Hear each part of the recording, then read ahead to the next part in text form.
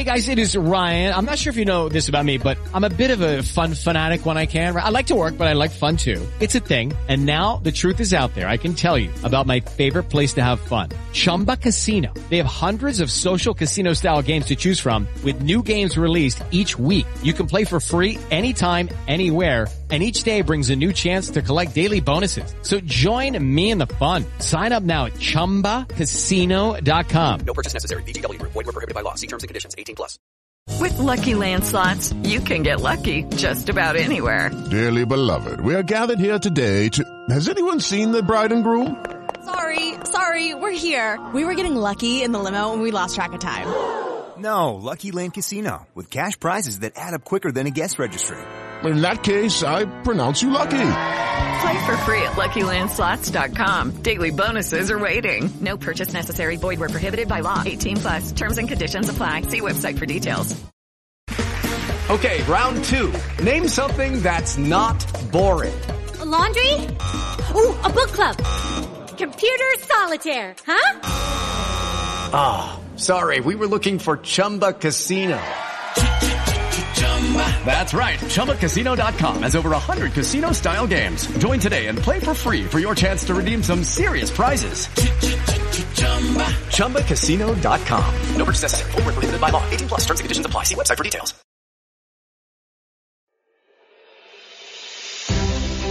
This is Athletics Life Stories with your host, Chris Broadbent.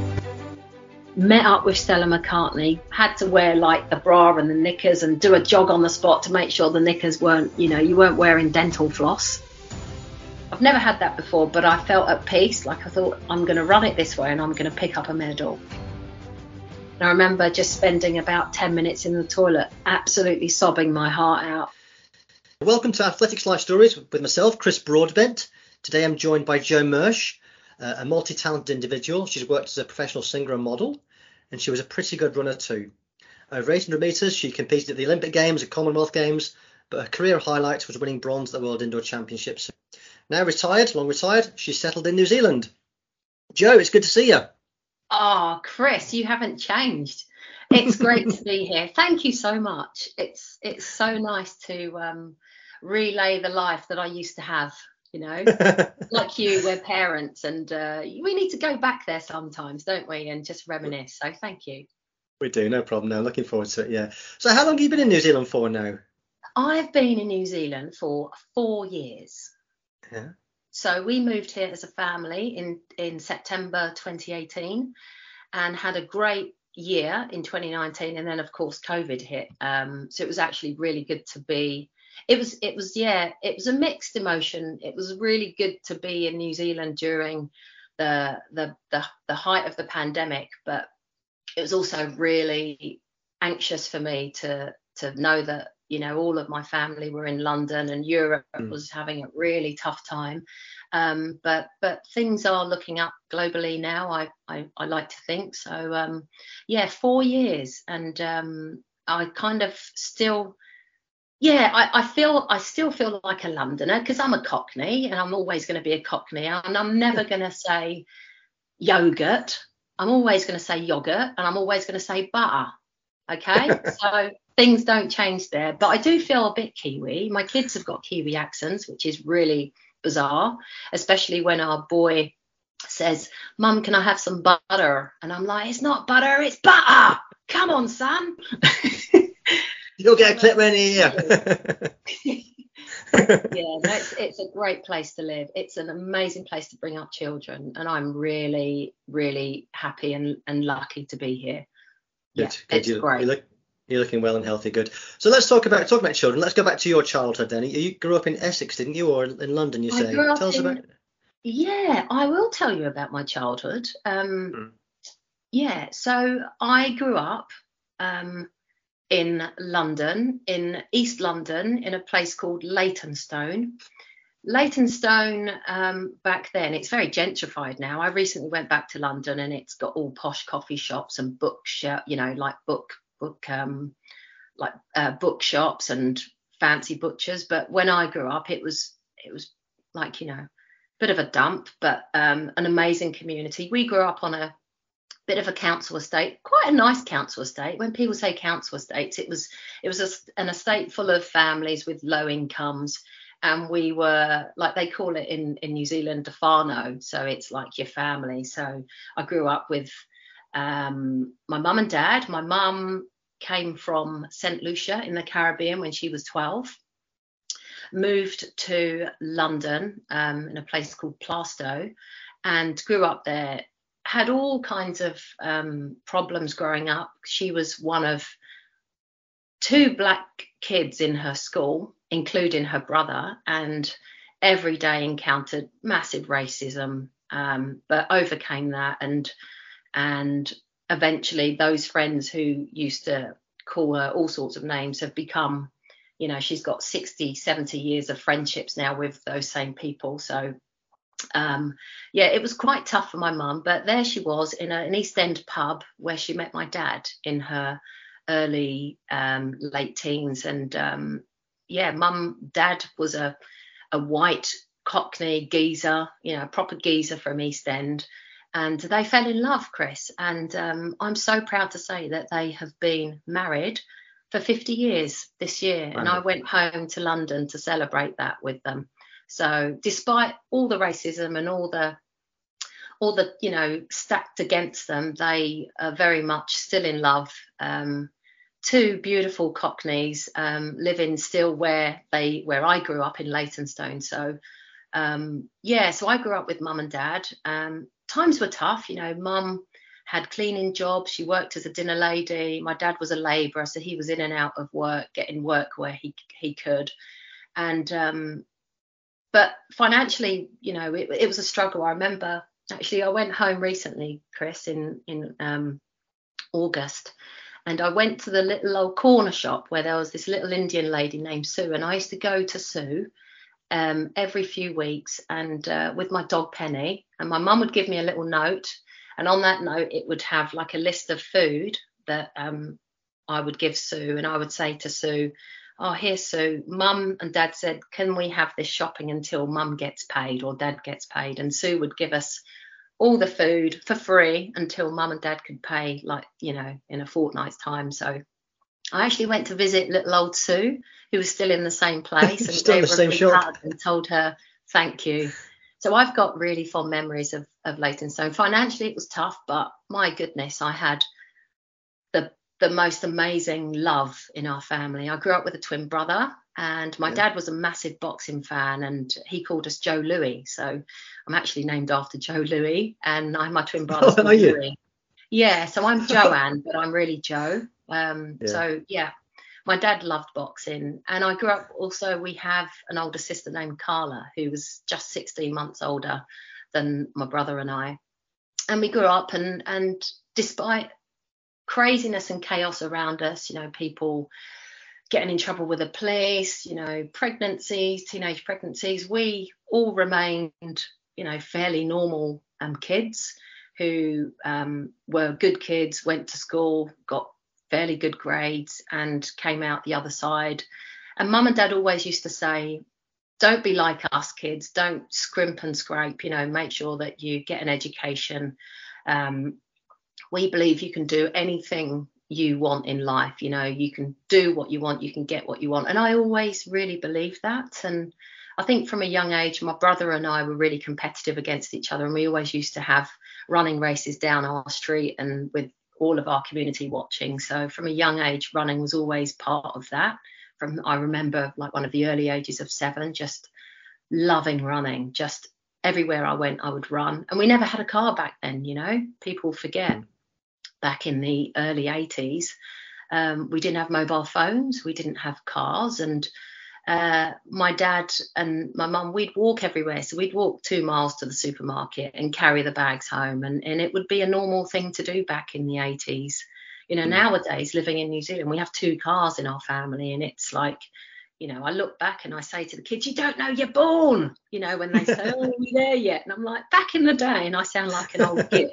But, you know, like it wasn't tough, because it's what you did and you walked everywhere. And I do believe that because my dad was such a fast walker, I think we got really fit from the fact we had to jog beside my dad while we were walking. I'll tell you a quick funny story. So back in the day, do you remember the Rocky movies, the Rocky franchise? Yeah, of course. Yeah, I love the Rocky movies. Yeah. To go and see Rocky, and I remember our treat was to go to the cinema. So my dad took us three to the cinema, and we lived in Leytonstone, and the cinema was in Walthamstow, and it was a good 3-mile walk, and we actually walked there because we only had enough money for the cinema. So we got to the cinema thirsty as hell, and my dad was like, I was like, Dad, can I have some popcorn? Can I have a Coke?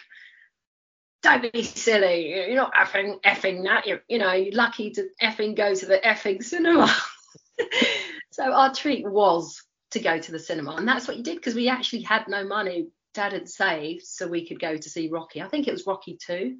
But and I just remember thinking, we felt so happy, Of course we were a bit thirsty, but it was no big deal. We survived without Coca-Cola and popcorn. We never had Coca-Cola.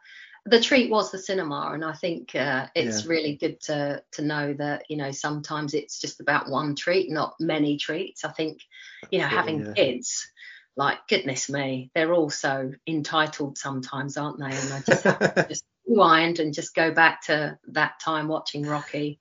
So I loved my childhood. My dad was like amazing. I would get my dad to just paint. We lived in a council flat. We didn't own the house. It was rent. We had to rent it. But my dad, I would say to my dad, Dad, can you put a shelf up there? I want to, put my trophy up there or something. And he'd just like get a nail, stick it in his mouth, get the hammer, knock up a shelf. Or I'd say, Dad, can I paint that room red? And he'd be like, go on then, babe. And he'd buy me the red paint, and I could do. My sister and I shared a room. We could do as we pleased, And once Carla and I painted a life-size picture of Bob Marley on our bedroom wall, it was like fantastic. So we had so much freedom, not financial freedom, but everything else, and a whole bundle of love. So my childhood was pretty fantastic, to be honest. Great. So sport was running through your life already, with your dad being a big fan of boxing, and you were running as well. But music was also a big thing, wasn't it, when you were growing up? Yeah. Yeah, we grew up with Mum was always in the kitchen playing her Radio 5. So we'd come down from upstairs, because we had a kitchen that was downstairs, and then on the second floor was our lounge, and then the third floor, it sounds like a mansion. It wasn't. It was like a very small terraced house, but council houses are really big, right? Like, you can get good spaces in council houses. And we'd go down, Mum would be playing Radio 5 live, and I remember one summer just listening to come on Eileen, oh I swear Eileen, and like those sort of songs still resonate with me, and Golden Brown, and it's still a dance floor filler now, isn't it, at weddings you go to? Oh yeah. So music was always being played, and then upstairs where our living room was, my dad had a record player, and he would get loads of vinyl from charity shops, and we grew up on vinyl and listening to the chart show, and that's what we did. And my dad always used to play jazz, and so I grew up with the likes of Ella Fitzgerald and Billie Holiday and Sarah Vaughan, Crystal Gale, the Beatles, Bob Marley, Leo Sayer, you make me feel like dancing, I want to dance the night away. So all of those songs, and I play them now. We've got vinyl here, and we play the same songs to our kids. And so, there was one particular Ella Fitzgerald song called A Tisket, a Tasket, and my sister and I would do a dance for Mum and Dad every Sunday. When my dad came home from work really like angry or annoyed, he'd put on Meatloaf, Bat Out of Hell, and you knew that, stay away from Dad. He'd play that song. He loved Meatloaf. So, so many amazing memories, with that record player. I used to crank it up. It was so good. Yeah. So music was always part of my life, from very young age. We'd be singing, and just to see my dad's little face, being so proud of his kids singing the music that he loved so much. So good. I've always sung. And my sister, in fact, went and got a record deal when she was 19. So she was always the singer. So when my dad would take us to the pub, occasionally his mates would say to my sister and I, are you the runner or are you the singer? Because we looked quite identical. We were almost like the twins, because she was only like a year or so older than me. And I'd be like, no, I'm the runner. So I was labelled the runner, even though I sang back then. But my sister, oh my goodness, her voice is amazing, Chris. You know, she's incredible. She's really got the voice. I think I've got I think, yeah, all these years I've realised that I've always wanted and needed a stage. And I think for a certain amount of time, that stage was the athletics arena. And then it was the stage for my voice. And now it's being a parent, that's my stage. The kids are my audience. So I realise now, oh my goodness, at 48 years old, I need a stage. That's when I feel alive. So yeah, athletics gave me that stage for a while until I broke. But music has always been and still is part of my life today. Hello, it is Ryan, and we could all use an extra bright spot in our day, couldn't we? Just to make up for things like sitting in traffic, doing the dishes, counting your steps, all the mundane stuff. That is why I'm such a big fan of Chumba Casino. Chumba Casino has all your favorite social casino style games that you can play for free anytime, anywhere with daily bonuses. That should brighten your day a little. Actually, a lot. So sign up now at ChumbaCasino.com. That's ChumbaCasino.com. No purchase necessary. VGW Group. Void where prohibited by law. See terms and conditions. 18+. Hey guys, it is Ryan. I'm not sure if you know this about me, but I'm a bit of a fun fanatic when I can. I like to work, but I like fun too. It's a thing. And now the truth is out there. I can tell you about my favorite place to have fun. Chumba Casino. They have hundreds of social casino style games to choose from with new games released each week. You can play for free anytime, anywhere. And each day brings a new chance to collect daily bonuses. So join me in the fun. Sign up now at ChumbaCasino.com. No purchase necessary. VGW Group. Void where prohibited by law. See terms and conditions. 18+.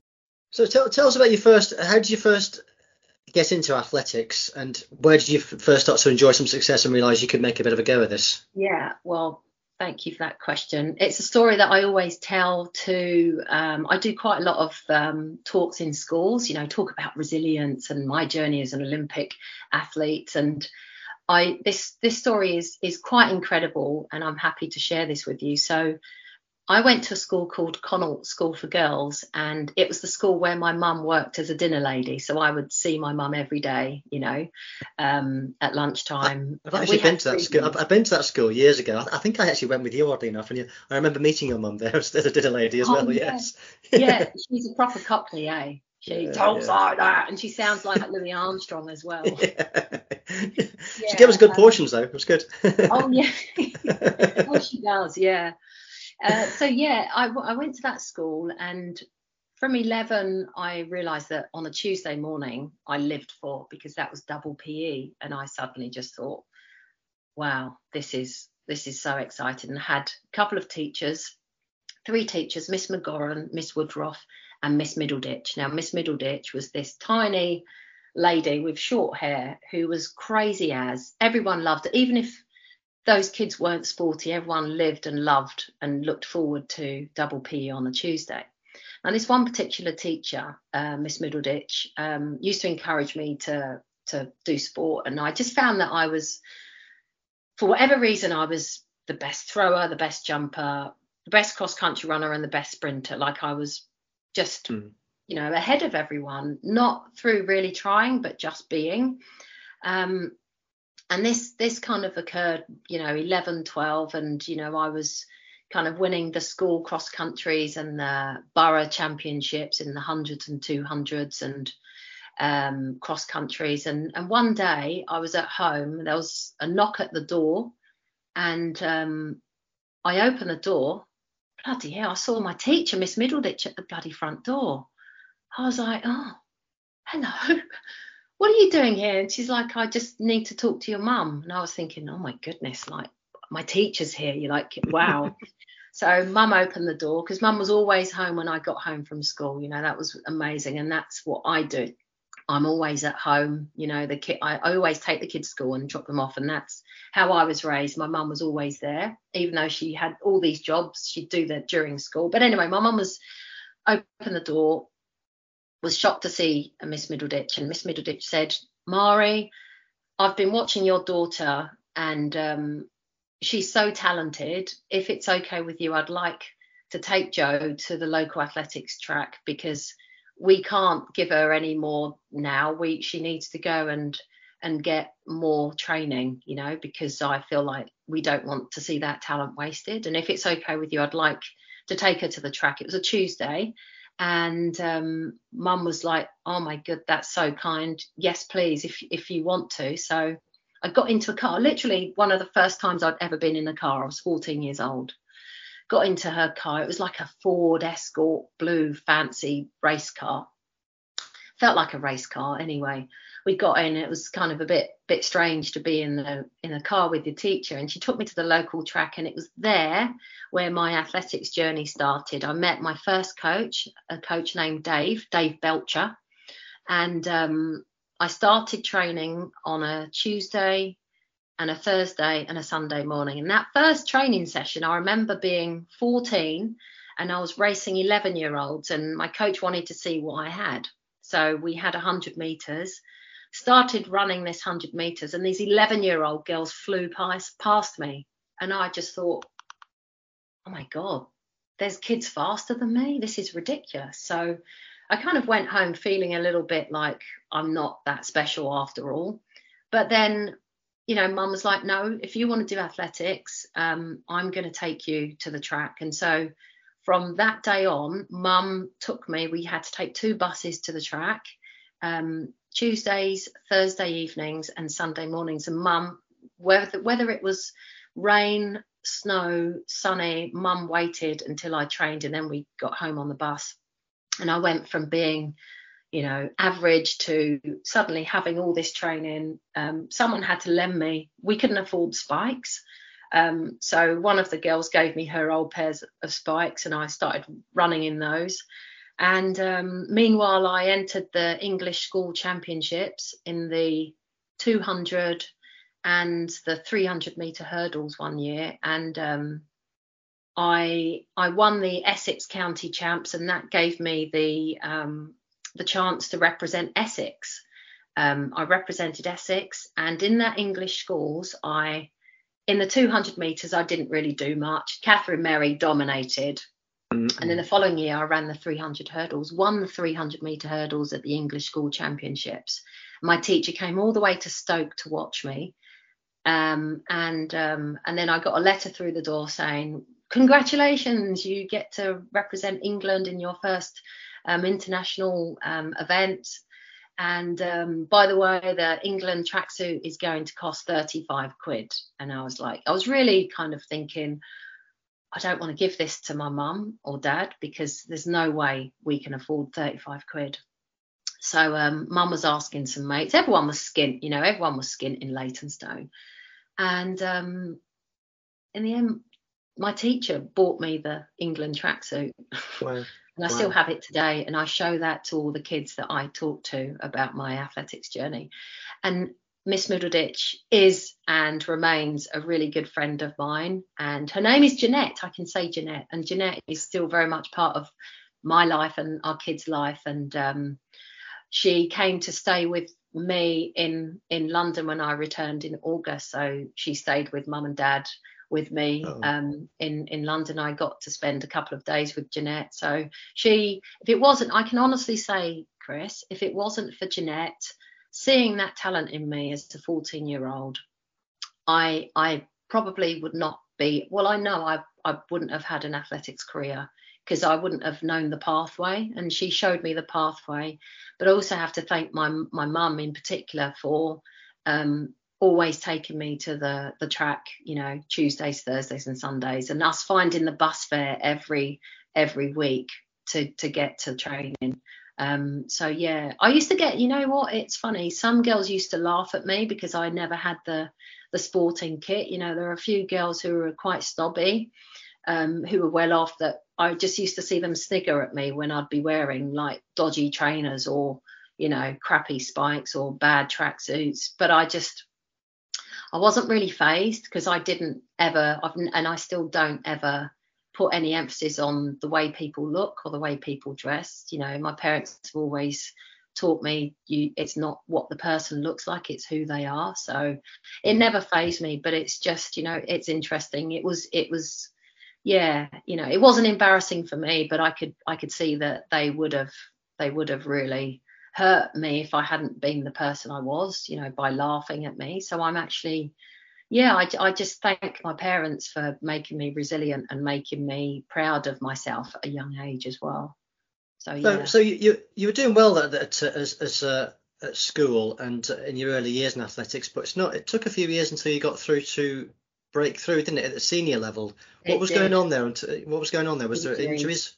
Yeah. Massive injury. So my first coach, Dave, basically I overtrained, and when you're a kid you want to do it all, and I overtrained. Dave wasn't that popular with. I ran for Essex Ladies, so I used to see the likes of Gladys Taylor and Kim Hagger and Sally Gunnell and Jenny Stout, who later became my race agent, and they were all running for Essex Ladies. So I looked up to them. My coach never really liked the process, and so sometimes he would not let me race for them, and then I'd end up in another race, and I was I was a pawn sometimes to him, and I felt like in the end I had to leave and find another coach. I spent a lot of time, I think, running on the hard track at Walthamstow in running spikes, running, almost giving like 200% every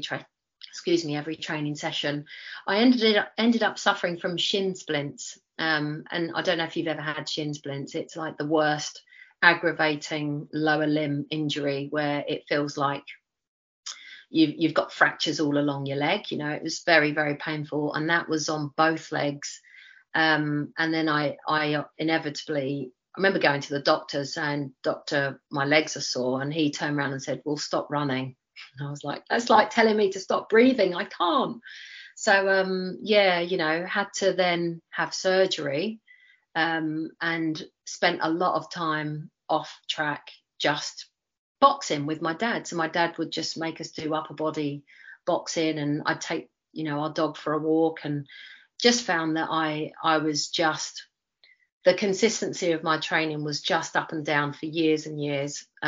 During that time, from the age of 17 to 24, I'd had compartment syndrome, so I had to have partial fascia releases on my left and my right, and then it didn't work on my right, so then I had a full fascia release on my right, and then slowly came back. And whilst that was all going on, I did fairly well at my GCSEs and got to university, and just thought I really need to have a plan B here, because I knew I wanted to work in sport. Ideally, I wanted to be a professional athlete. I remember back in 1984 watching the likes of Seb Coe and Daley Thompson, thinking, oh my goodness, like, could I dream to ever get to the Olympic Games? Watching 1984 Olympics in LA, just dreaming about that. And so I knew from a very young age I wanted to be an athlete, but I thought, okay, I think I was, I think not smart enough, but I think I was realistic enough to know that this only happens to a few people. And actually, if I can't be an athlete, I'm going to work in sport either as a physio or, a coach or something linked to sport. So I went to university, and I remember everyone was going out drinking and clubbing, and I was on crutches, and they'd be like, "Why are you even bothering to run?" And I'd be like, "Because I'm gonna, I want to do something special on the track." And they're like, "But you're always injured." And I'm like, I know I am. So I was, studying and still believing. I got a part-time job as a physiotherapy receptionist at the Royal Free Hospital in Hampstead. And then my training sort of, started to ramp up a bit. And then finally I was able to consistently train and get back. I then changed coaches. Do you remember Bruce Longdon? I was kind of dabbling in multi-events for a while as well. So I went from 300 hurdles to 4 hurdles, hated 4 hurdles, hated the technical side of hurdles, and then dabbled in some multi-events. So came fourth in the English schools in the heptathlon, and realised very quickly that the javelin and the 800 were my strongest events. Like I was county champion at javelin. All right. At 17, I think, and And the 800, and I thought, well, I need to feel a bit of pain here. Like, I like the feeling of running, running free. And so I decided to specialise in the 800. And I remember going to the track at Haringey, because who was my husband, Chris. I met Chris when I was 19. Chris was part of the Haringey Athletics Club. He told me to come down. I was looking for a new coach. I ended up training with John Isaacs, who was like a massive influencer in the sprints. He was like one of the early really good coaches. He coached Tony Jarrett and Marcus Adam and John Regis. And I remember going down there, Chris, and he was brutal. Went down there. And I said to John, John, am I able to be coached by you? And I'd like to run 4s and 800s. And he looked at me, looked me up and down, and he said, how much do you weigh? Can you imagine saying that to like a 18-year-old girl? I was a bit overweight because I'd been trying to get back. And I was like, I could feel my face flush, and he was an amazing coach, but that question just killed me. And I said, I think I'm like about 9.5 stone. And he looked at me and said, more like fucking 10.5 in front of everyone. And I almost died. And I was like, okay. Anyway, he started coaching me, and he got me really speedy. And he was just John, like he was, I don't know, you meet so many coaches, they've all got their own way. And I think I've learned that, you kind of, with all the issues with coaches at the moment, you don't know, it's, you just kind of get on with it. And it was probably not a great thing to say to a pubescent teenager, to be honest. But I dealt with it and got resilient and got myself really fit, and he got me fit, and trained with John, got my 400 time down, started running 8s, and then moved to Jack Bayliss, who was a Highgate Harrier, who was just a delightful middle distance guy. And I was finally in a middle distance environment, which is what I think I really needed. And it was just fantastic, actually. Jack was just like this awesome, old school coach, and I started training with loads of Highgate Harriers and just had the best time. It became a bit, I don't know, a bit more sociable, a bit fun. And Jack got me running, from 210s, 2.8s to 202s, like he did so well with me. I was doing like sessions like 400 reps, with short recoveries, like 70 on, 70 off.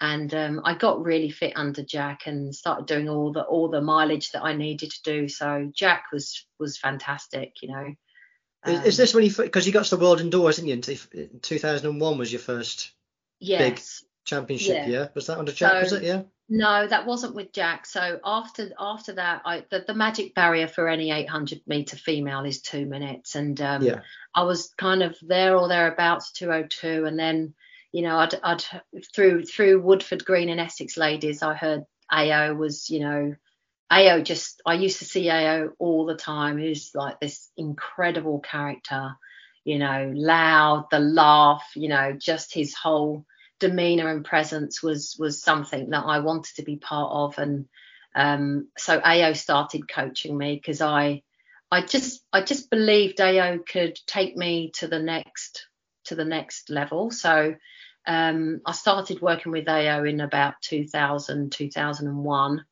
And went to the World Indoors and ran, I think not quite 201, something like that, but started training again through like mainly sprint stuff. But AO was such a coach who was always seeking knowledge, and he wasn't afraid to be wrong. He wasn't afraid to ask questions. He wasn't afraid to be told, no, you're doing that wrong, do it this way. Like he was asking. He was this open book, a really collaborative coach. And I'm a very collaborative, open book. Like I'm very, I don't, I'm just an open person. And I felt like AO was that coach who we kind of learned the event together in some ways, and he would, talk to an old school Russian coach, for example, on what to do with a middle distance, and he'd collaborate with Charles Van Comeny. He'd collaborate with so many different people. Mark Rowlands, who used to be, one of the UK Athletics middle distance coaches. And then, AO was like, incredible for me. And I then broke 2 minutes with AO, went to Manchester Commonwealth Games in 2002. I won the trials, which was like probably my first real lap of honour, where there were so many people in the crowd, and I got to run a lap after being victorious and keeping Tamsin Lewis of Australia and Agnes Samaria, I think her name, from Namibia. Anyway, I then went to the Commonwealth Games and ran sub 2 minutes and thought, when you run sub 2 minutes, it was going to be magical, but finished 7th in the final. Yeah, it was actually a crazy race, that, wasn't it? Really high quality race for Commonwealth. I mean, Commonwealth Games are a funny sort of one. Some of the events are really high quality, other ones are quite average, really, in international terms. Yes. But that was, you had Masola, Cummings, the Canadian, Diane Cummings was incredible, and we had obviously the young girl Charlotte Moore. I'm thinking that's her name, who was 16, finished 4th, ran 1:59.4 or something, and I ran 1:59.7 in that race. It was a real mixed race because I went off like an absolute nutter for the first lap, went through 56.4 for the first 400. I mean, how silly is that? If you're going to do that, you deserve to pay. As I was swimming, I ran an amazing 700, Chris. If it was a 700 metre race, give me the gold medal. As I say to the athletes I coach now, it's about the last 100. It's not about the first 100 or the first lap. And I really paid the penalty, but I was still extremely proud that I'd gone under 2 minutes for the first time. And then after that, I was regularly going under 2 minutes. But it was an unusual race. Every year up until that year, the races had been won in like 2:01, 2:02, but I think I'm right in thinking the whole 8 people all went under 2 minutes in that race in 2002. Certainly the first 7, and I was 7th. So an incredible atmosphere at Manchester. I absolutely loved it, and that was that was one of my favourite races, even though it was not the position I wanted to be in. It was still incredible to be part of that. It is Ryan here, and I have a question for you. What do you do when you win? Like, are you a fist pumper, a woohooer, a hand clapper, a high fiver? I kind of like the high five, but if you want to hone in on those winning moves, check out Chumba Casino. At ChumbaCasino.com, choose from hundreds of social casino style games for your chance to redeem serious cash prizes. There are new game releases weekly, plus free daily bonuses. So don't wait. Start having the most fun ever at ChumbaCasino.com. No purchase necessary. VGW Group. Void where prohibited by law. See terms and conditions. 18+. But you were also very, very, very strong indoors, weren't you? The next couple of years, you did really well at the World Indoor Championships. Yeah, I was actually a better indoor runner than an outdoor runner. I think because I'm quite a rhythmical person. Like, I like rhythm, and the rhythm of an 800 meters indoors really suited me. So, AO and I would do this amazing session. I knew I'd be in sub 2 minute shape when I would do like 10 200s, 30 seconds on, 30 seconds off. So I'd do them in 29s, 29s, 29s. And so the rhythm for me was 29 seconds. And I remember doing one race indoors where I ran sub 2 minutes on my own, just because I had focused so much on the rhythm of 29 seconds for the 200. It just became instinct and part of who I was to be running at that rhythm. And the 200s helped me. Obviously, you don't have wind. It's just you against a clock. And I ran really well indoors. Yeah, they should build more indoor tracks. Take the Olympics indoors. Yeah, I loved running indoors. I loved it. It was, yeah, I don't know. I think, again, the stage, we talk about the stage, it was more an intimate stage. And I just come alive when there's a stage. And I think, having the crowd around you, you know, in a more intimate environment really suited my style of running.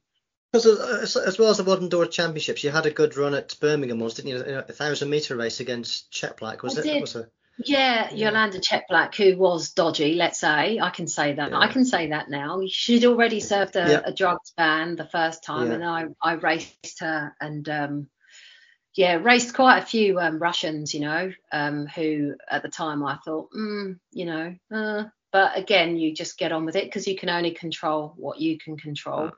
I was like, that was such a great race because Kelly Holmes, first of all, wasn't in the race, so that was good for me. But yeah, Yolanda took us round, and I was just jogging. And in some ways, I gave her too much respect because I thought, it's Yolanda Chet Black, you know, she's ahead, and I sat with her all the way. And it was one of those where I wish that I had a bit more confidence to go past her. But yeah, it was amazing, you know, to break the British record was incredible, and it felt so easy. You know, some of those races where it's effortless, that was definitely one of them where I just couldn't believe it, you know. I absolutely loved it. I think it was I loved the kit I was wearing, you know. I felt great in my Adidas kit, you know. Adidas sponsored me. I loved Adidas, and the kit was awesome, and I just like everything was perfect that day, you know. It's not many races that are perfect for athletes, but that definitely was one of them for me. I loved it. Yeah, it's consistent. A lot of athletes say that. They say when they're at their best, it just comes so easy. It just flows, and you just feel like you're floating. Yeah. Yeah, so. and that was one of my proudest moments. You know, come from a little girl in Leytonstone, you know, who had to borrow her first pair of spikes to get in a British record. Just like at the time, it was just something. You know, when you're an athlete at the time, and all the ex-athletes that you've spoken to over the past while, Chris, it's only now you look back. It's only now I look back and I just think, I was bloody good. I was an all right athlete. But at the time, it's never enough. Like you do that race, cross the line, and then it's the next race. You never allow yourself to really enjoy that moment because you're looking at the next moment. And that was for me. It's like, got a British record. Now it's, you know, it's the Olympics, and you sort of become, your mind just leaves that alone, and you're mentally fixated on the next race. So, and I guess, you know, you can look back and you can think about how well you did. And I feel really proud of that British record for sure. Yeah. Yeah, that's a good one. Yeah. Before we get on to the Olympics, then I think the one to pick out is the 2004 World Indoors. I remember watching that one on TV, and you looked absolutely superb in that championships. And Mutola won it. Chet Black, you've alluded to, was second. But you were in excellent form then, weren't you? You looked great. Well, I was in excellent form, but that morning I woke up. And I'd always check my heart rate. So my heart rate is always low, like it's 42 beats per minute, like it's a low heart rate I have. Back then it was between 38 and 40, and I'd always check my heart rate first thing in the morning. The day before, 40, was like spot on. I woke up that day and I felt really rough. I felt like, oh my God, I don't feel right here. My heart rate was 52 beats, so like a whole 10 beats higher, and I felt like I was coming down with something. So I was panicking a bit, and I thought, is this just nerves, or is this me not feeling well? And I rang AO. I was like, AO, like my heart rate's 52. It's like, okay. I was like, honestly, I don't feel like I have any energy to even run quick. Like I feel like I'm completely zapped. I have nothing. And so we changed my whole entire race plan that morning based on my heart rate. And the plan was that I would be in last place at the bell, and I had to go through a lot slower because I just said, there's no way I can go with them, you know, run 57. So he's like, okay, hold back. You're just going to try and run 60s. Whatever anyone's doing, you're just going to hold back and finish stronger. You know, they're all going to go off. You don't go off with them because we know you're going to die. Just hold back, be patient, be patient, be patient. So that was my race plan. I just thought I need to focus on that race plan because I just felt horrible. I felt like giddy, sick, dizzy, just like I had some sort of virus, and I just was really panicking. So I thought I just need to just focus on that. And I remember, was it Bruce Hamilton? Was it Bruce? Or was it Mark Rowlands? I remember saying to Mark, what was it? It was something where I knew I was going to win a medal. And I said something to him and he said, don't get ahead of yourself, Joe. I said, no. I said something about, I don't know what it was, but I can't really remember. But I remember having a conversation and he looked at me and he said, let's just take it easy. And I was like, okay. But there was something really strange. I knew that I've never had that before, but I felt at peace. Like I thought, I'm going to run it this way and I'm going to pick up a medal. Anyway, the gun went and everyone flew off. And I was last in the first lap, last in the second, last in the third. And on that fourth lap, the bell went. And I felt horrible in those first 3 laps, but just thought, you're doing as little as possible. Stay calm. I was really at peace. I was calm. And then obviously with 100 to go, everyone was kind of clawing a bit. And I came through in the last 30 meters, and I was running faster than anyone.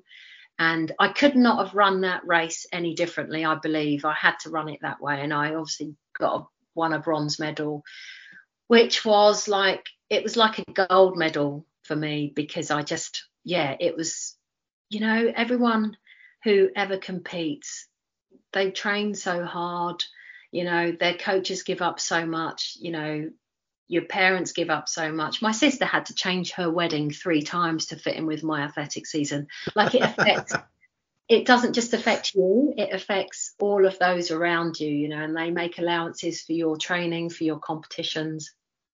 And so for me, just to have something to prove that all this was worth it, was incredible. So I just, that medal just means so much to me. And it was like, it's everyone's dream to stand on a rostrum, isn't it? I absolutely loved it. I absolutely loved winning that medal and a bronze. I'll take a bronze, I ran a PB, 1:59.5. Like it was the perfect race for me. And I felt really rubbish as well. So, that was, 2004 was a really good year for me, and then it all kind of went a bit pear-shaped after that. Oh well, but you did get the Olympic vest, and you got to the Olympics that year. Tell me about that experience. Yeah. 2004 was fantastic. I then got, after the indoor season, I sort of became a bit of a pin-up for Adidas and UK Athletics, and people were kind of like going, oh, you're going to be the Olympic girl, and I kind of felt a bit of pressure because suddenly I was doing lots of modeling and lots of kind of commercial stuff on top of my training. And looking back, I loved it, and again, it's my stage and I love being center of attention, and I loved kind of doing these little modeling jobs and stuff. But the realization of, oh my goodness, what if I don't get to the Olympics? And all these people have kind of thought I'm going to the Olympics, and I suddenly didn't sleep very well. I had lots going on and behind the scenes, and I was struggling to actually sleep. And I remember seeing my physiologist, Charlie Pedler, and he gave me a sleep monitor. AO was trying to get to the bottom of it, and they classed me as an insomniac from the time of April to July. I was getting on average 2.5 hours sleep a night, which is not great when you're training twice a day and you're trying to, run quicker than 1:59. So I really, really struggled. And hormonally, I think I was out because later on I realized I had fibroids, which are these non-cancerous, won't say tumors, but these growths that women get. And it actually affects a lot of women, and some women don't even know they have uterine fibroids. Seems to affect a lot more women of colour, but apparently loads of women have them and they don't know they have them. And I had one that was the size of a shot put inside me that I've got a picture. I'll show it to you later, Chris. It's incredible. But I look forward to that. Just have you had your dinner? But so I had that removed in 2005. So I think hormonally, there was a lot going on. When you're a woman, women who are listening, you hear me, right? You hear me. There's a lot going on. So I had that going on, and and I think I needed to just qualify. And I remember going to the Olympic trials, and obviously the great Kelly Holmes, who I completely admire, was, an incredible and is, an incredible woman. She and I were, the top two in the country at 800s, and I had not qualified, and because I was either I was either not ready to race because I was feeling rubbish. But I remember having to leave it all on the line at the Olympic trials. I had to run, I think, under 2:01 or under 2 minutes. It may even be. I don't know. It's a long time ago. But it was. I had to run the time, and I had to finish in the top two, and that was a lot of pressure going into that event. Thinking, oh my God, I'm already I've already done the modelling for the Adidas kit. Like, I'm plastered all over the newspapers. The Sun had designed a mouse mat with Jay Johnson and I on, thinking, oh my God, before the Olympic Games. And I'm like, oh my goodness, like, if I don't qualify, this is so embarrassing. So I remember those pictures, actually. I remember they were quite they're a bit raunchy, I think they were a bit raunchy. Yeah. I don't. It was almost like you were. Yeah, it was a bit. It was very raunchy. Yeah. And they were. I think they were what you would call. Say they went viral if they were out today, wouldn't you? Those pictures. Yeah. So this was all before the Olympics and the Olympic trials. And anyway, cut a long story short, I finished second behind Kelly Holmes and ran the time. And then you know what happened to my sleep, Chris? I slept 8 hours. I slept like a baby after that. So relaxed. The pressure of the Olympic Games, I'd never been to one. This was my year. I'd done so well indoors, and people were expecting me to do well outdoors. So I think the pressure got to me a bit, and it really affected my sleep. Plus, hormonally, there was lots going on. But I think knowing that I had qualified was such a relief. It was a relief more than anything. It was actually, I was relieved when I crossed the line. Not even happy, just relieved. And then the Olympics itself, they were oh my goodness, like the most amazing games ever for me. Yeah, tell me how it compares. Like, I've been to different championships, obviously, but you can go to the Commonwealth Games, you go to the World Championships, European Championships, but the Olympics is not just one step above. It's just massive, isn't it? It's just an enormous occasion, isn't it? How do you cope with it as an athlete? Oh, well, as a human, you just feel like you feel like you're on another planet with these superheroes. I actually felt like I was surrounded by superheroes. All that, like, you see so many wonderful humans who are either 6 foot, 7 foot tall, and we used to play the game. We'd see like the really tall players, and we'd be like basketball, and then you'd see like the tiniest, you'd be like gymnastics, and there'd be all shapes and sizes, all races, religions, cultures, and they'd all be in one place, and they would be the best in their country, and to be surrounded by those people that you'd seen on TV, and you'd pinch yourself to think, I can't believe I'm here, me, Joe, surrounded by these amazing athletes, was like this. It was, it's almost indescribable, but it's almost like everything that you've done up till now has been leading to this point. I remember, from the age of 10 watching, the 1984, thinking, my whole journey up until this point, whatever happens, I'm here. Like, I honestly felt like I have reached the pinnacle. Like, it's never going to get better. And I really enjoyed the fact that it was in Greece, where it all started, was absolutely incredible. It felt, I'm not religious, but it felt, I don't know, like like it was such an unusual, there was just this incredible energy to be part of that. I just felt incredibly blessed and lucky to be there.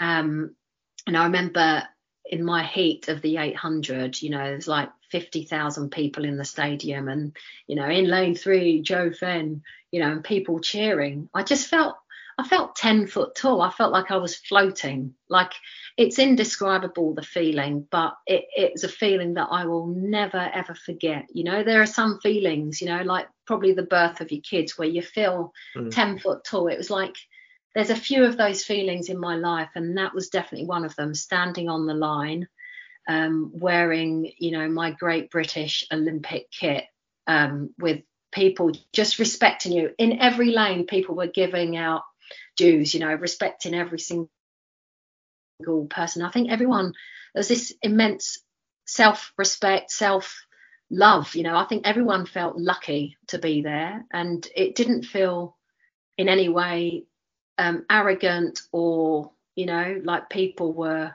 oh, look at me, I'm at the Olympics. Everyone felt really humble. It was very humbling in some ways, you know. It's kind of really tricky to describe, but I felt it was a very humbling moment, you know. Like, I just felt like, wow, this is, how cool is this? I'm actually here, you know. Just incredible. And yeah, I got to the set, I ran the heat, I qualified in my heat. I think I was third in my heat, qualified nice, and semi-finals got really tough, because it was like first 2 and then 4 fastest losers, and I think I was 4th in my semi, didn't quite qualify and didn't make the final. I was 27 years old then, so I was an older athlete, because I'd spent so long injured as a junior. Actually, you know, in 2001 I was 24, so my career was quite short, and I was an older athlete. And I remember crying down the tunnel, and there was a lovely Greek older guy, and he's like, it's okay, you have it next year, you have 4 years time. And I said, I'll be 31 by then, you know. And I was like bawling my eyes out, and he was like, this is a bit awkward. And I was just sobbing in the tunnel, just feeling like crushed, you know. Absolutely crushed. Just, you know, you dream of it, like, you know, you dream of, like, I don't know, final, you know, like I did in the world indoors, coming through to pick up a medal, you know, and then all of a sudden, bubble gone, that's it, you know. And 4 years is a hell of a long time to wait to get that feeling again. So I was absolutely crushed not to make the final. How did you experience, I mean, I was a supporter at the time, I was watching it on TV, and you know, fist pumping as I watched Kelly Holmes, you know, knock it out of the park and win double gold. But how did you experience that? Because, I mean, essentially she was a domestic rival of yours, wasn't she? Did you get the same thrill as a regular British supporter? I did. I remember in the holding camp in Cyprus, we're all sitting down for dinner, and she used to train with, oh my goodness, I can't believe I'm going to forget his name. Anyway, she used to train with an ex-athlete. He was her training partner, and they came in from the track, and she just looked unbelievably fit. Like, she came in, she was lean and mean, and I just looked at her and just thought, oh my gosh, like, she looks ready to run fast, you know. She looked incredibly ready to run fast. And I knew, because, you know, we'd all be on the track watching each other's session, and she ran a 600 in 123 or 124, and I'm like, damn, like, she's going to run fast. I was surprised that you won the 15 as well, because, you know, there was some amazing talent there. But I mean, yeah, it was incredible to watch, because that was also the race where we saw our 4x1 boys win, you know. So I was on the back straight watching with the British team. Just incredible to watch, and just so happy for everyone, you know, just so happy to share that amazing moment as well, which, you know, but she could have given me one, couldn't she? She won 2. Couldn't she have given me one? I'm not sure it works that way, Joe. I know. But yeah, absolutely incredible. I never beat Kelly Holmes in my career. I wish I had, but man, she was just a bit too good. She's just a bit too good. She was good. You know, just had that, you know. But yeah, I got pretty close once. Again, gave her a bit too much respect, and was almost too polite to not go past. Like, the same with Yolanda Cheplak that time in the British record race. But yeah, Kelly is just like, it is incredible. But what's interesting is, the 800 girls running now, like they are almost even faster. As a nation, Great Britain is full of such emerging young talent. It's incredible to see, it's amazing. Yeah, it sure is. Yeah. So I guess after that, your career, that was it really, wasn't it? I mean, you did try 1500 meters, but was it injury that just sort of knocked you on the head after that? Yeah, well, I went through a breakup in my marriage, and in 2005 I had a fibroid out, and so 2005, 2006 were bad years for me. I think there's a lot going on off the track, and I always think you've got to be a happy athlete. Like in New Zealand we have this thing called Te Whara Tapawha, and it's about your 4 pillars of well-being, and it's are your 4 walls all solid, and is that foundation solid? And there were so many walls of mine that were not strong, in my relationship, in my health, and to be an athlete you almost have to have superhuman energy to be able to train as hard as you need to.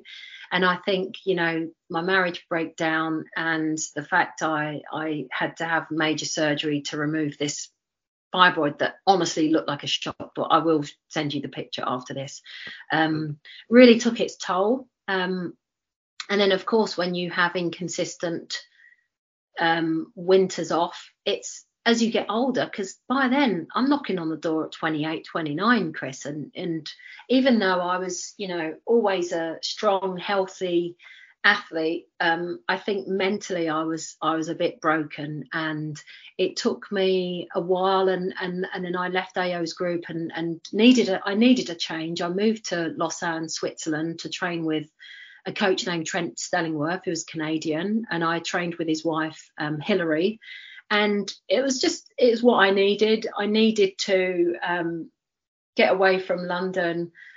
Trained in the beautiful forests in Lausanne, and just got fit again and just started loving running again, and did really try. Trent was incredible. He took a more scientific approach, I suppose, and my miles came up, and I just knew I probably needed to train more like a 1500 meter than an 800 meter, because I felt like sometimes the training was just really intense for me. And the group was growing with AO, and I just felt like I needed maybe a smaller intimate group.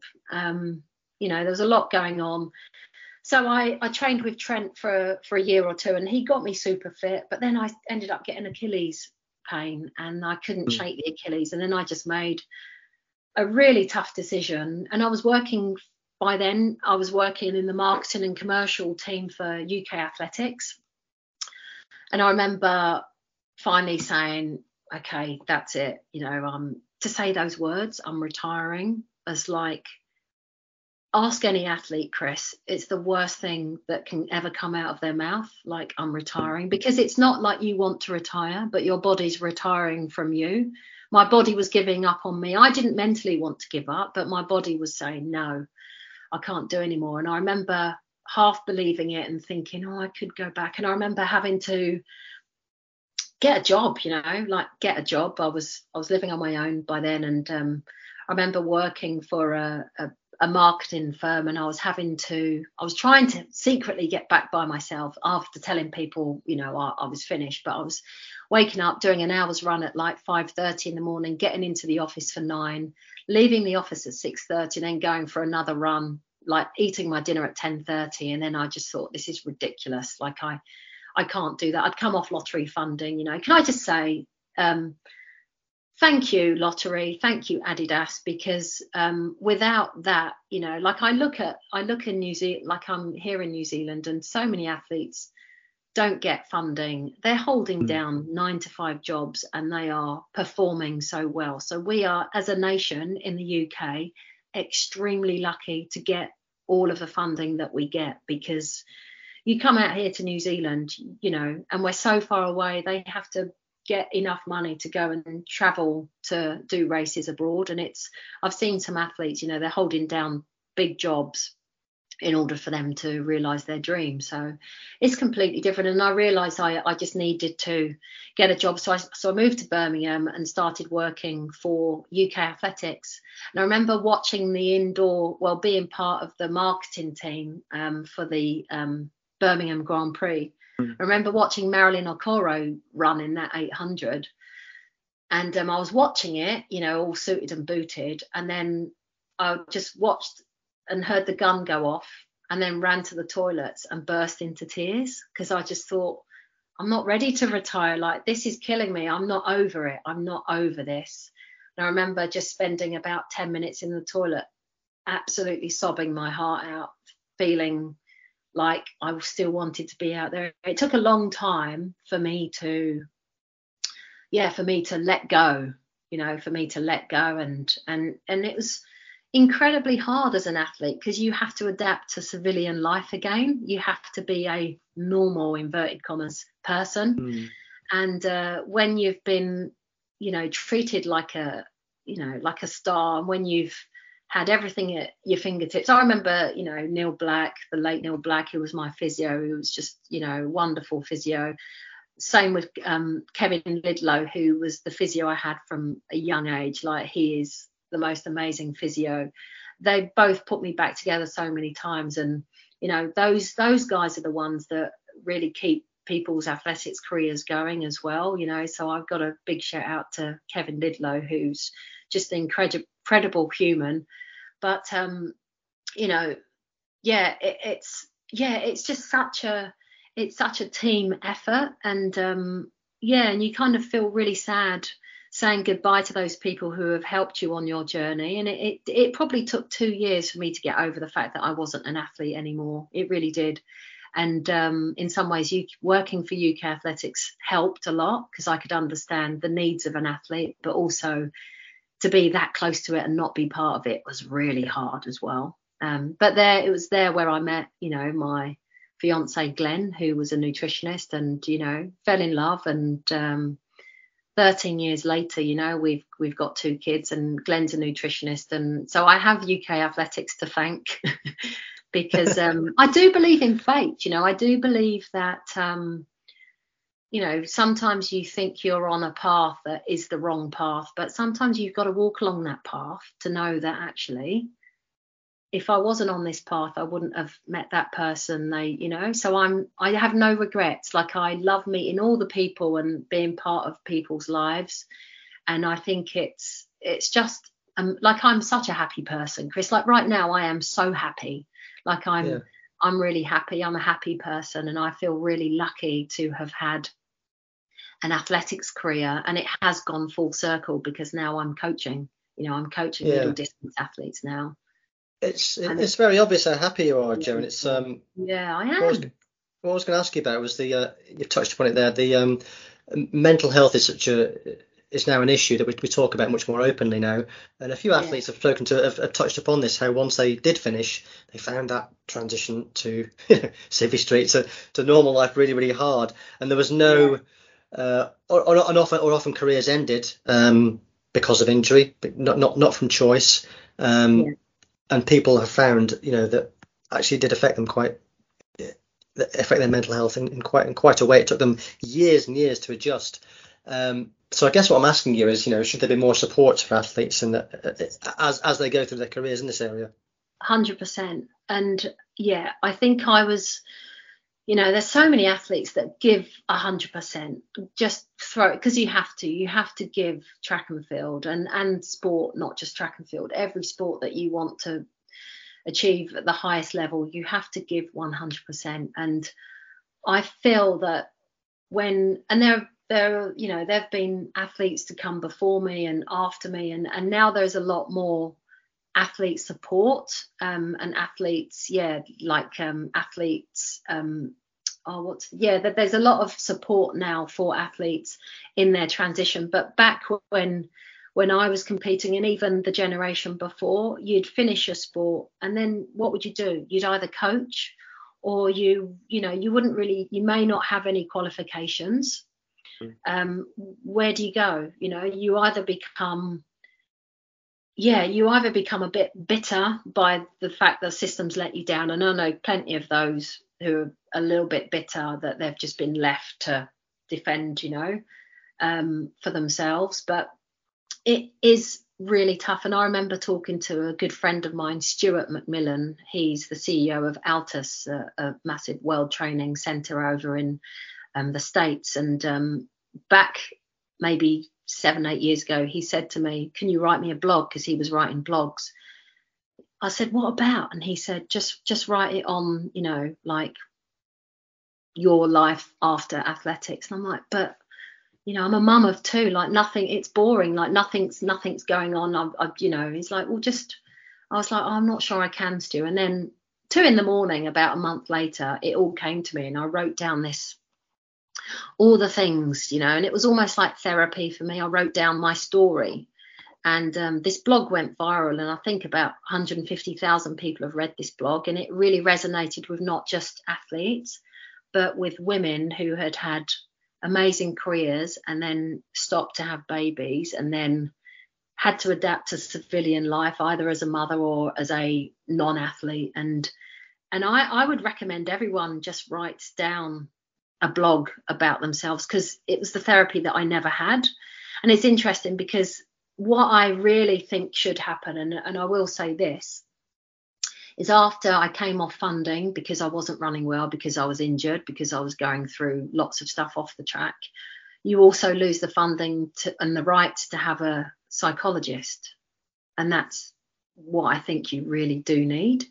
And to see a psychologist, you know, when you need to, when everything's going well, you know, when everything's going bad, that is when I think athlete services need to give, I don't know, a transitionary period for an athlete to work with a psychologist for a period of 6 months, so they can offload what they need and to get real advice. Because I honestly felt a bit let down that I didn't have a psychologist at the end of my athletics career. It was really crushing for me, and not to talk to the person that I opened up to for years, and for them suddenly not to be there was like, you know, oh my God, like they're not there for me now. And you do feel quite crushed, and you do feel isolated and alone, and like you were used in some ways, you know, like it's really, you do feel like all of those emotions. I mean, you feel quite sort of dropping off the conveyor belts, aren't you, really? Yeah. It's like that, isn't it? Yeah, that's it. And so I honestly feel that there needs to be a mental health support when people are nearing the end of their athletics career, because that's when they're going to need all the support. You need that when things are going well, you tap in and out of the support, but you don't really need them. When things are going bad, that's when, you know, the support, especially with psychological mental health services, do need to be out there to, you know, for you to land, you know, for them to have an open arm around you. I think it's really important, and that would be the one service that I think is the hardest. You know, I think that's what you need. You need that psychologist to say, you know, how are you feeling? Where do you want to go? What are you afraid of? You know, what can you look forward to? Because it just ends like that, you know. And I think in life, everybody needs a purpose. And when you don't have a purpose, you feel, we're humans, we have to have a purpose. And I think not having a purpose anymore to get up is really tough if that's your mindset. And, you know, my purpose was to be the best athlete I could be, to run the fastest 800 and to win a medal and to go to the Olympics. And when that purpose is no longer, it's really hard to go, well, why am I here? I've done this for so long. I've been doing this for like 25 years. What now? It's really, really hard. And some athletes are lucky. And I think more and more now athletes are recognizing that they do need a plan B, and you actually need to simmer away with that plan B before plan A ends, you know. And I would always recommend every athlete who's competing now to just have something other than your sport. Like for me, I could turn to music when things weren't going well, and I could, play guitar or sing, and I had that outlet. But you need something that you don't need to measure, that you just do for fun. And I think as long as you have at least that one thing, you need some downtime, and you obviously need your family and friends around you, and they are there. But the professional services, psychologist, 100%. Okay, great. Yeah, great. Yeah. Couldn't agree more. I just want to ask you about a couple of, you've talked about, a couple of your sidelines, really, modelling and singing. So take the modelling first. Let's be honest, Joe, you're a bit of a looker, aren't you? It takes one to know one, but you're a bit of a looker, Joe. I'm 48. I'm just, I'm still trying to rock it, but. So tell me about some of the modelling gigs you've done that stand out for you.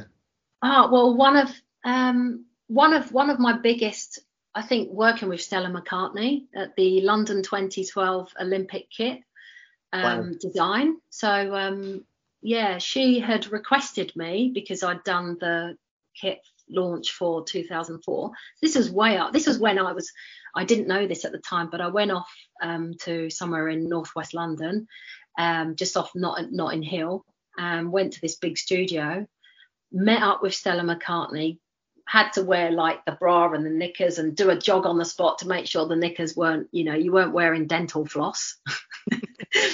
And and then she'd measure me, and because I was like the average size for an athlete, and at the time I didn't even know I was actually pregnant in that modelling. I was like 2 months pregnant or something. I didn't even know.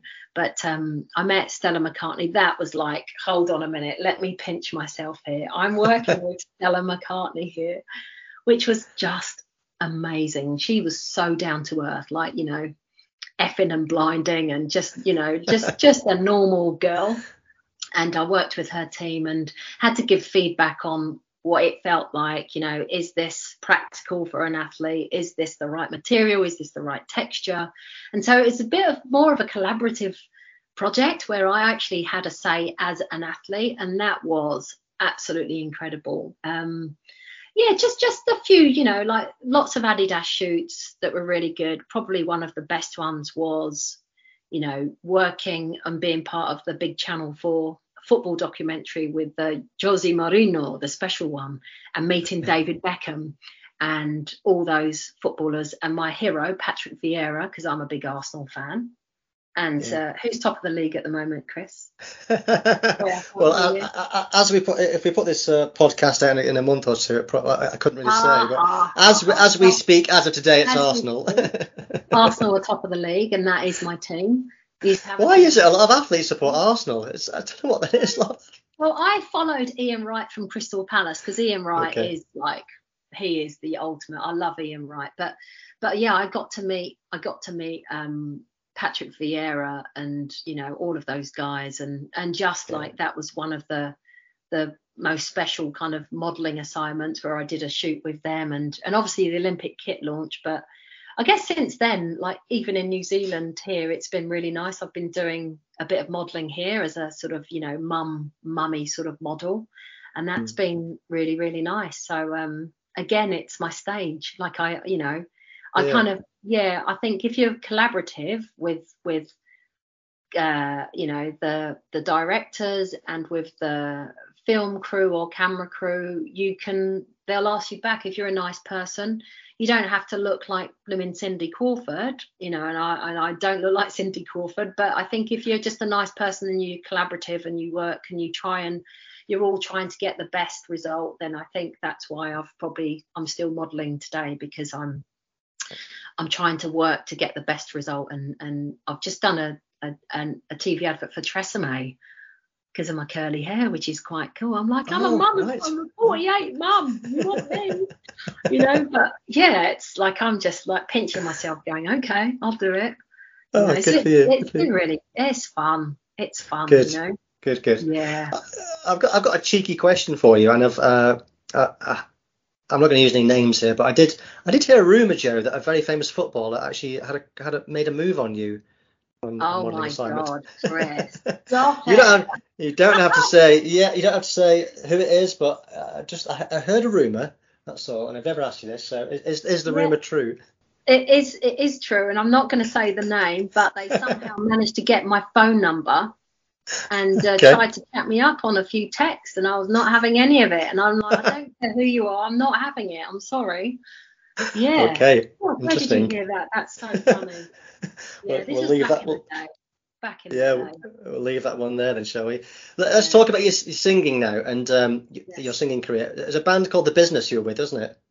Yeah, so my sister and my sister's like the most amazing singer. We joined The Business when we were, well, I was 19. This was when I was kind of spate of injury, so I just needed to, just be within the environment of music, because I just love that, and that's where I go when I'm down, or I turn to music. We were in a rock covers band run by a really great character named Steve May and his brother, and we were part of an 8-piece band. So Carla and I would sing at weddings, 40th birthday parties seemed to be our go-to, and we'd be the little backing vocalist, and we'd be like wearing little white dresses and trying to matchy, and it was. It sounds like the what's the film called? The Blues Brothers. Not the Blues Brothers, the Irish film. What are they called now? The Cause. Not the Cause. The Irish film. Irish. Do you know what I'm talking about? The Irish. No. The Irish. The Irish band. The film. What are they called again? Oh, they do that song. Try a Little Tenderness. The Commitments. The Commitments. Oh, The Commitments. Yes, we used to do that one. We used to did do you? that one. Okay, We did. Honestly, honestly, the set list was incredible. We'd do Rolling Stones, we'd do Macy Gray, we'd do Fleetwood Mac. We would do like proper good old fashioned rock covers, and we were really popular. We were rocking all over Essex, doing lots of gigs. Our biggest gig was probably in Brighton. We did the big gig there at Brighton, the big Brighton hotel, and we loved it, and then my sister moved to Holland because she met her boyfriend, who's now husband, and they lived in Holland, and then it was all down to me, and I was like, but I'm the runner, I'm not really the singer.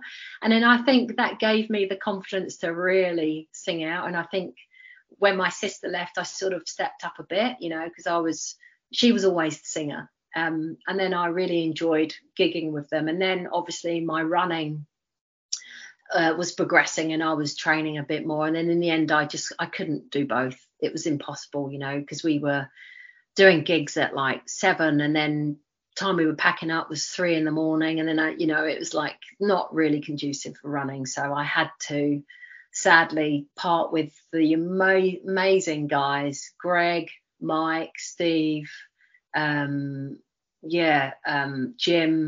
We had 2 Jims, 2 Mikes, Steve, and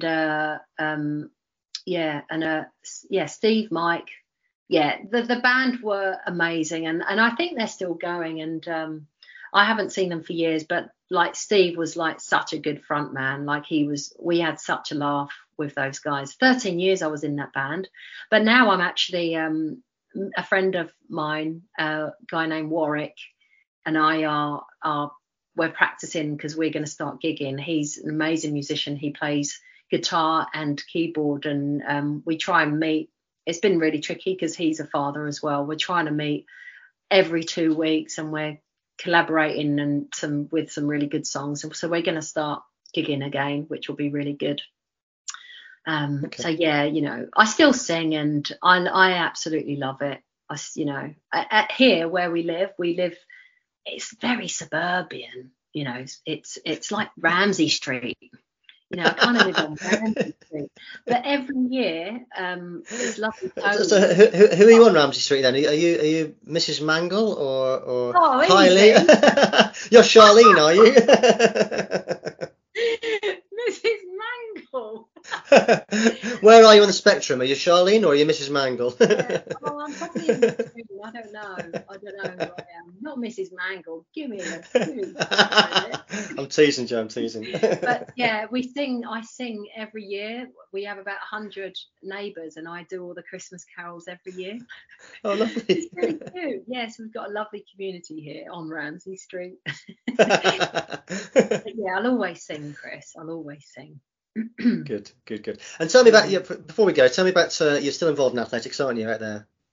I am. So yeah, I got a lovely. There's a friend of. Well, he's someone at the track. He invited me for coffee. He asked me what I was doing. I said, "Oh, I'm probably going to try and get a little part-time job." And he said, "Why don't you coach with me?" And I'm like, "What are the hours?" 15 hours a week. I'm like, "That's perfect for me." So now I work with an ex-athlete, ex-Commonwealth Games 1500 meter runner, a guy named Paul Hamlin. I think he ran 3:38 for the 15. And he and I coach. I'm sort of like a lead coach for the 11 to 14-year-old squad, and they do mainly sprints and a bit of everything. They're called the X Squad. I work with them here in Auckland on the North Shore 4 times a week, and then I work and support Paul's middle distance squad. And we've got some really good emerging 800 meter talent. So I'm working closely with a couple of the girls there. They're like 14 to 16, and they're running they're going to be running 205s, 206s this year.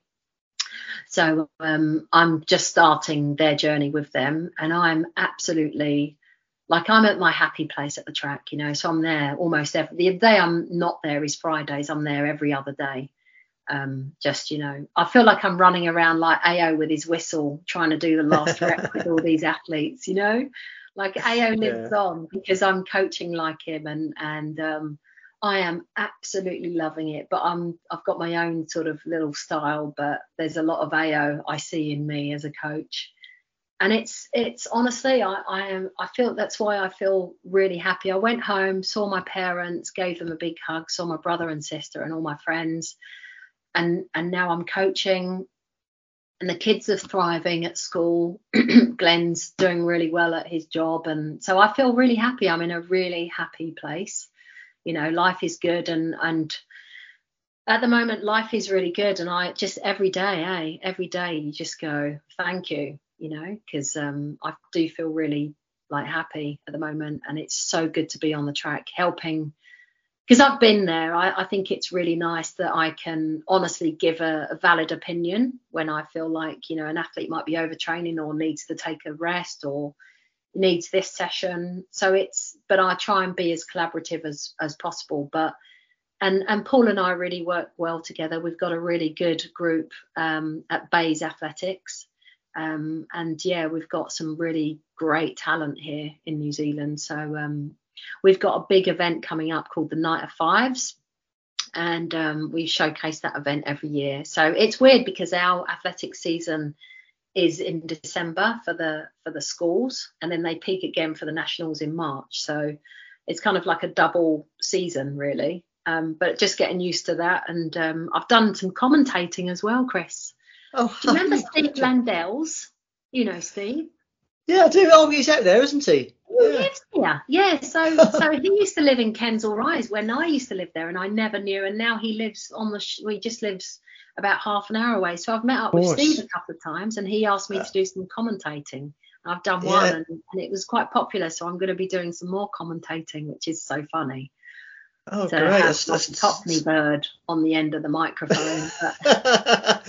Two Londoners out there on the microphones. Yeah, it's really lovely. good. Good. So you need to come out here, Chris. Oh, I'd love to come out there. I'd love to. I've never been to New Zealand. A big regret of mine. I did have a year in Australia, but I never actually got to New Zealand. Sorry? It takes a whole day to get here, but it is worth it once you're here. Yeah, well, I'll pop in to see you, and we'll have an 800 metre session, shall we? Yeah, okay. Deal. Oh, Joe, it's been lovely chatting with you this last. It's flown by an hour and a half. It's been lovely chatting to you. Oh my God. Yeah. I mean, it has been like getting blood from a stone talking to you, as it always is. No, it's been terrific. It's been terrific, and it's wonderful to see you looking so well, and obviously doing so well, and obviously so happy as well. So thank you. Thanks so much for your time, Joe. Thanks, mate. I hope you enjoyed that chat with Jo. She is always such great company. Not long after we had the conversation, though, she followed up to say to me she was mortified she'd forgot to mention John Dawson, a songwriter she collaborates with and one of her best friends. So, to play us out, here's Jo and John's latest song, Rescue Me.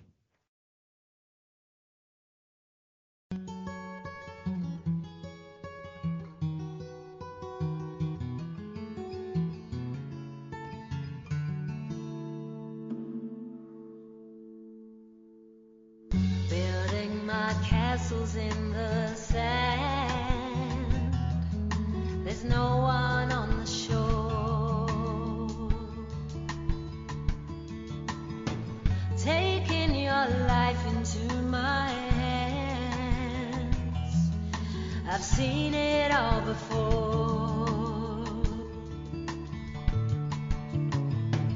Walking with you late at night, I feel like I'm alone.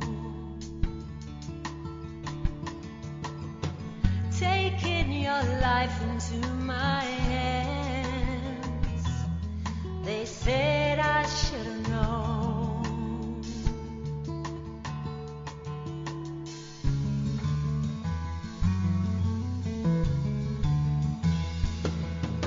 So long, I wanna get out of here. Everybody's flying so low. I wanna get out of here. 7 seas have long been parted. Something stopped and something started to rescue me, set me free. The winds of change, the sands of time, keep me going from my mind. Rescue me, set me free. Thinking of ways to make you see. Perhaps the time is gone. Taking your life into my hands. How can I hold for long? Trying to make you come my way, but your eyes are full of fear. Taking your life into my hands. I know the end is near.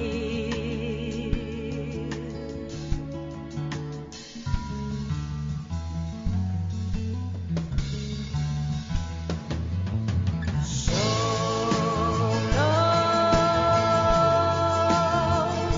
I wanna get out of here. Everybody's flying so low. I wanna get out of here. 7 seas have long been parted. Something stopped and something started to rescue me, set me free. The winds of change, the sands of time, keep me going from my mind. Set me free. So long, I wanna get out of here. So long, I wanna get out of here.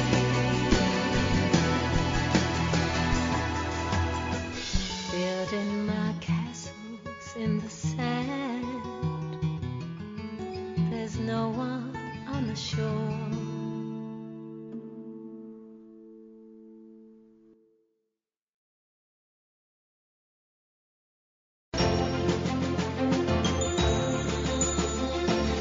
Thanks for listening to Athletics Life Stories with Chris Broadbent. Please tell your friends and leave a review wherever you get your podcasts.